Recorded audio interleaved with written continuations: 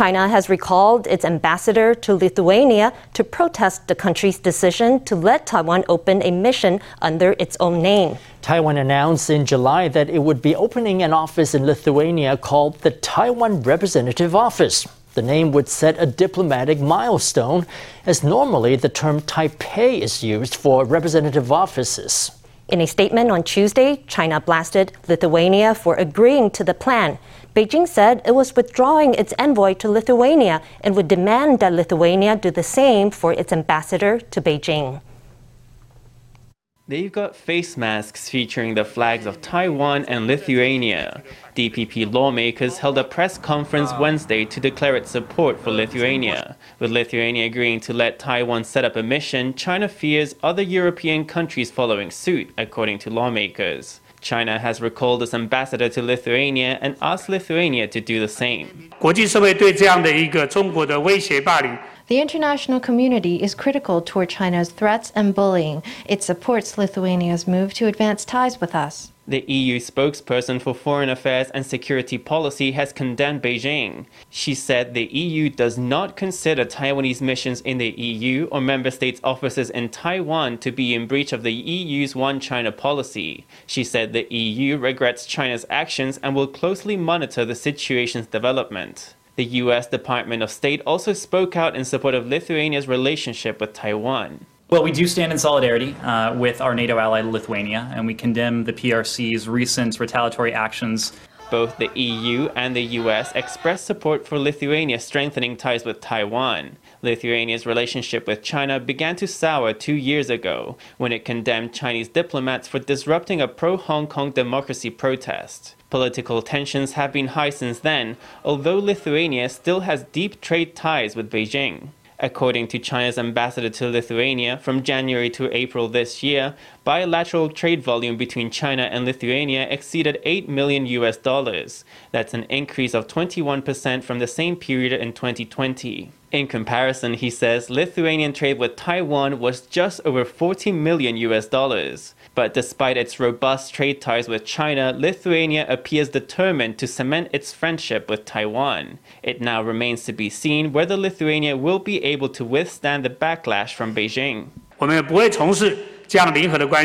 We are not going to be a party to the zero-sum relationship. That is to say, they are making a third party pick between China and Taiwan. This is not our foreign policy. That's the direction China wants to steer things in. Lawmaker Xu Zhijie on Tuesday launched an online giveaway on his Facebook page to thank Lithuania for its pro-Taiwan actions. Winners will get a limited edition puff snack with packaging featuring the flags of Lithuania and Taiwan, as well as a message in Lithuanian saying, "Thank you, Lithuania." Xu says he wants to give back to Lithuania for resisting Chinese pressure. Now on to a surprise twist in the story of Swiss biologist Wilson Edwards. If you haven't heard it yet, Wilson is a Facebook user who's been heavily featured in Chinese state media these past few days. It's because he wrote a Facebook post criticizing the U.S. for attacking China over COVID-19. Wilson claimed to be a Swiss biologist, and his post was used by Chinese media as proof of the U.S. politicizing the pandemic. But this week, the Swiss embassy in Beijing threw a wrench in Wilson's story, saying it believes that the man doesn't exist. Earlier this month, U.S. House Republicans released a report titled The Origins of COVID-19, which concludes that the virus was a Chinese lab leak. It's a claim Beijing has long denied. The U.S. avoids talking about its own early COVID cases and the many doubts that swirl over its own biology laboratories. At the same time, it continues to engage in political manipulation, putting pressure on the WHO and shifting its blame to China. Just what is the U.S. up to? In October 2019, the U.S. sent more than 300 people to Wuhan to participate in the Military World Games. Did any of them develop symptoms of COVID-19? Such case information should be made public as soon as possible. Over the past several days, Chinese state media has widely covered a Facebook post by a user named Wilson Edwards, who claims to be a Swiss biologist. The user was critical of the U.S. for putting pressure on the WHO and on researchers who supported the WHO's investigations on the origins of COVID-19. But on Tuesday, the Swiss embassy in China suggested that biologist Wilson Edwards doesn't exist. In a tweet, the Swiss embassy in Beijing said it was looking for biologist Wilson Edwards, who'd been cited in Chinese press and social media for days. "If you exist, we would like to meet you," it said. According to the embassy, there's no registry of a Swiss citizen with the name Wilson Edwards and no academic articles in biology published under this name. It is more likely that this is a fake news, the embassy said, asking China's press and internet users to remove content pertaining to his post. China's leadership is issuing directives that take such a direction. In the pursuit of fulfilling these orders, China's top party media and state media have lost much of their prestige. They have become so anxious that they've transformed from official media representing the party and state to third-rate outfits no better than content farms. Reacting to the search for Wilson Edwards, an internet user posted a GIF featuring Tom Hanks screaming for Wilson the volleyball in the 2000 survival drama Castaway. One commenter based in China condemned Chinese state media, writing that it had lost its professionalism, its investigative reporting, and its credibility overseas. Sandra Oudkirk, the new de facto American ambassador, loves beef noodle, speaks Mandarin, and is no stranger to Taiwan. In a video post to social media, Oudkirk introduces herself to the people of Taiwan. Let's have a look. 大家好，很高兴能担任美国在台协会的新区长。 Bringing out her Taiwanese, Oudkirk says hello in this video, introducing herself as the new director of the AIT. 1992年 In 1992, after I graduated, I began living abroad for the first time in Taiwan. Back then, I was the youngest and least experienced American staffer at the AIT. I never thought that one day I would become the director of the AIT. The video shows Oudkirk's business card from 30 years ago. Now her name is preceded by the title of director. In the video, Oudkirk talks about her first time in Taiwan, sharing old photos of her adventures. She says she's never forgotten the food of Taiwan. 在台湾 In Taiwan, everyone I meet is always very warm and welcoming to me. I also can't wait to go out and try beef noodles from every shop to find the one I like best. Besides sharing memories of good times past, Oudkirk introduced her family. Her husband is Deputy Chief of Mission at the U.S. Embassy in Turkey. They have 3 children, 2 in the U.S. and 1 at Taipei American School. In 2019, after joining the U.S. Bureau of East Asian and Pacific Affairs, Oudkirk became its Deputy Assistant Secretary for Australia, New Zealand, and the Pacific Islands. Now, in her new post, she's looking ahead to further deepening Taiwan-U.S. ties. The Michelin Guide has released its latest list of Bib Gourmand restaurants in Taiwan, featuring 58 eateries in Taipei and 33 in Taichung. The Bib Gourmand goes to best restaurants that offer 3-course meals for less than 1,000 NT. In Taipei, one owner of a selected restaurant said she was delighted to be recognized, especially at a financially difficult time. 其实疫情这段时间，我们大家尤其做餐饮业的。 Since the outbreak, all of us in the food and drink industry have been feeling quite down. Business is just 10% of what it was. It's really hard. All we can do is tough it out. This year, there are 19 newcomers to the list. One is a Taipei eatery called Inns, which serves a modern interpretation of Taiwanese classics. Another is Satay House, which offers authentic Indonesian fare, also in Taipei. As we get used to a slightly more relaxed lifestyle, many companies are still concerned to keep COVID protocols up. In New Taipei Sanchong District, one business is going above and beyond to urge employees to take COVID seriously. They give workers a rapid test every week and expect to see the results of the tests.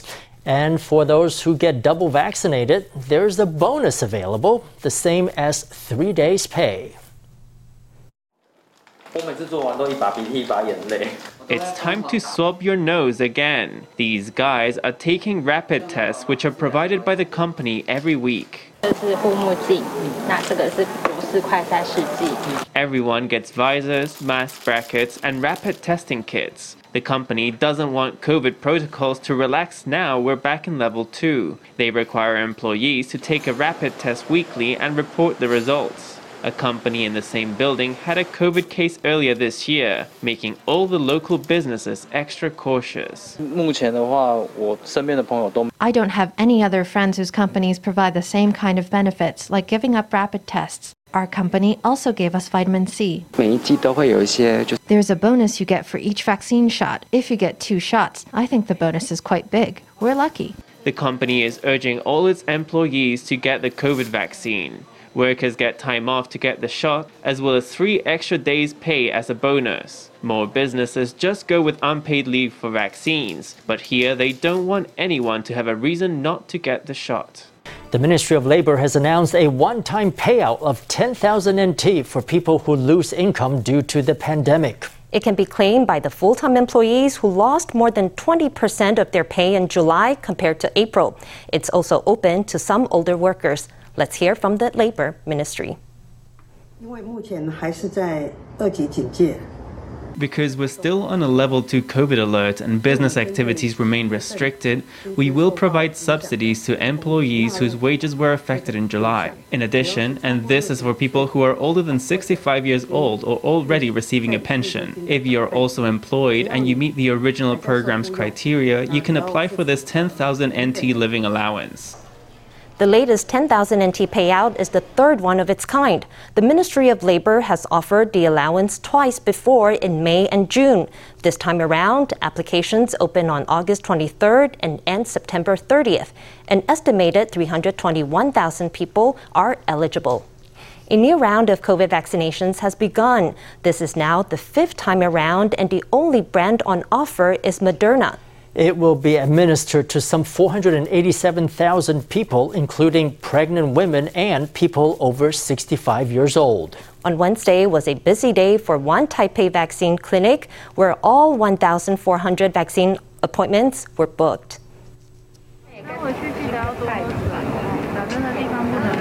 The 5th round of vaccination started Wednesday, with more than 487,000 people in Taiwan to receive a Moderna vaccine. Taipei's Shinkong Wuhosu Memorial Hospital, which is administering vaccines at the nearby National Taiwan Science Education Center, said its 1,400 slots for the day were fully booked. People said they were happy to finally get their shot. Of course I'm very happy. I've waited for so long. All my friends got vaccinated. I was the only one that hadn't. I insisted on getting Moderna. I wanted that, so I had to wait. People over 65 and people in the 9th priority group, age 53 to 64, are now able to receive their first vaccine dose. People in the first 3 priority groups and pregnant women will be able to get their second dose. Since the start of registration, more than 4 million people have indicated they only want Moderna. Now, some who already received one Moderna shot say they're worried about not being able to get a second.